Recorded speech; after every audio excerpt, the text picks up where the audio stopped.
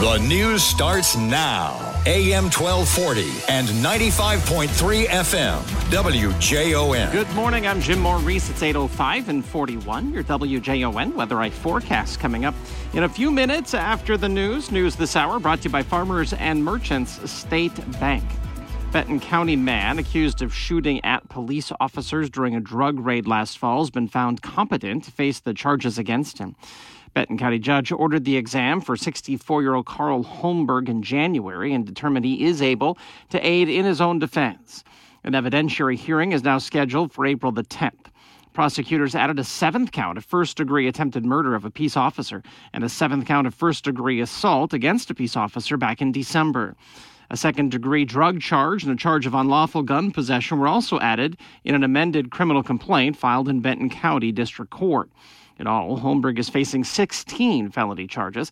The incident unfolded when several police officers were serving a narcotics search warrant at a home on the morning of October the 10th. Holmberg is accused of shooting blindly through the door with a .22 caliber rifle.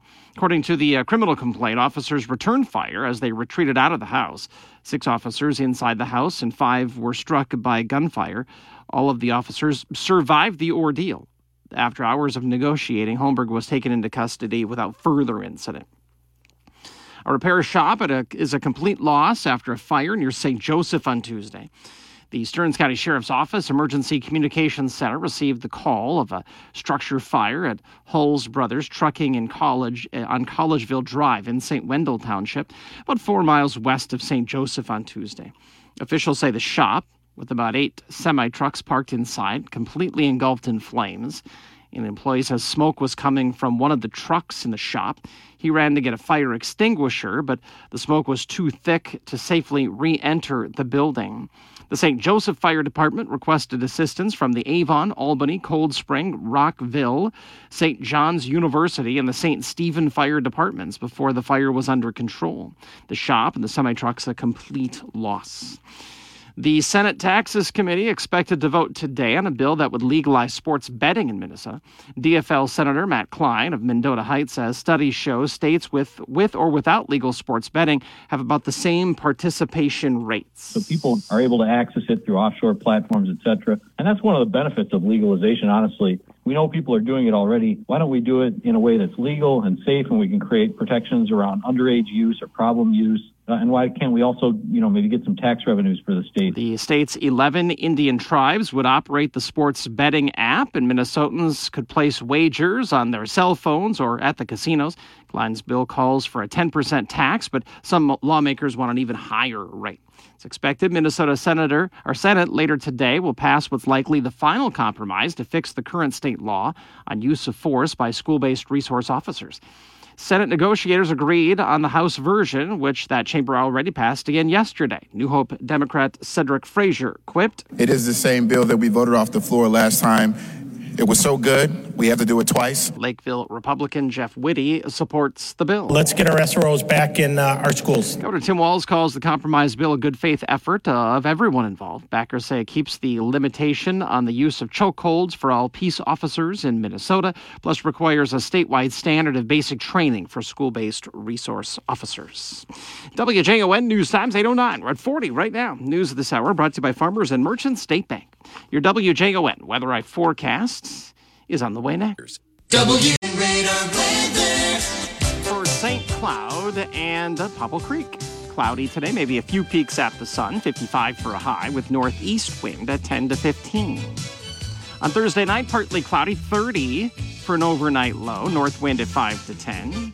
Tomorrow, a blend of clouds and sun, 51 for a high, and northwest wind at 10 to 15 miles an hour.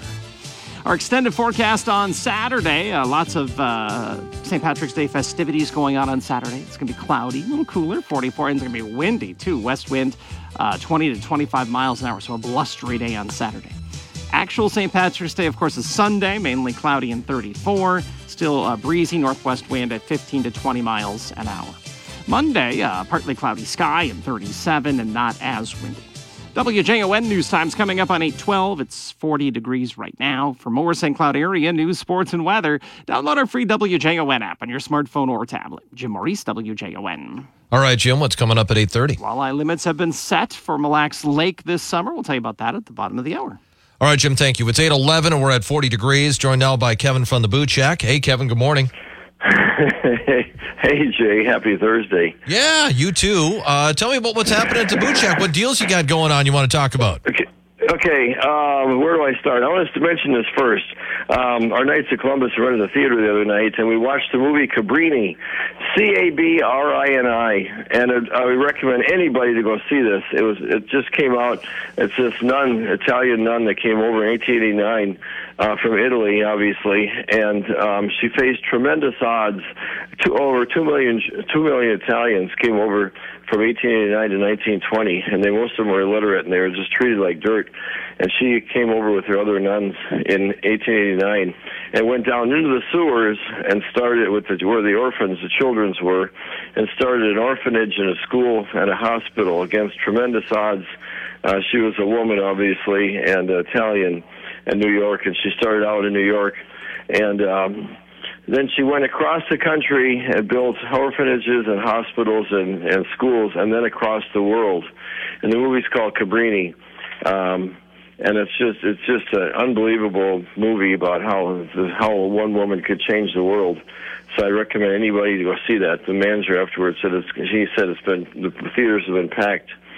So he said it's probably going to run here 3 weeks.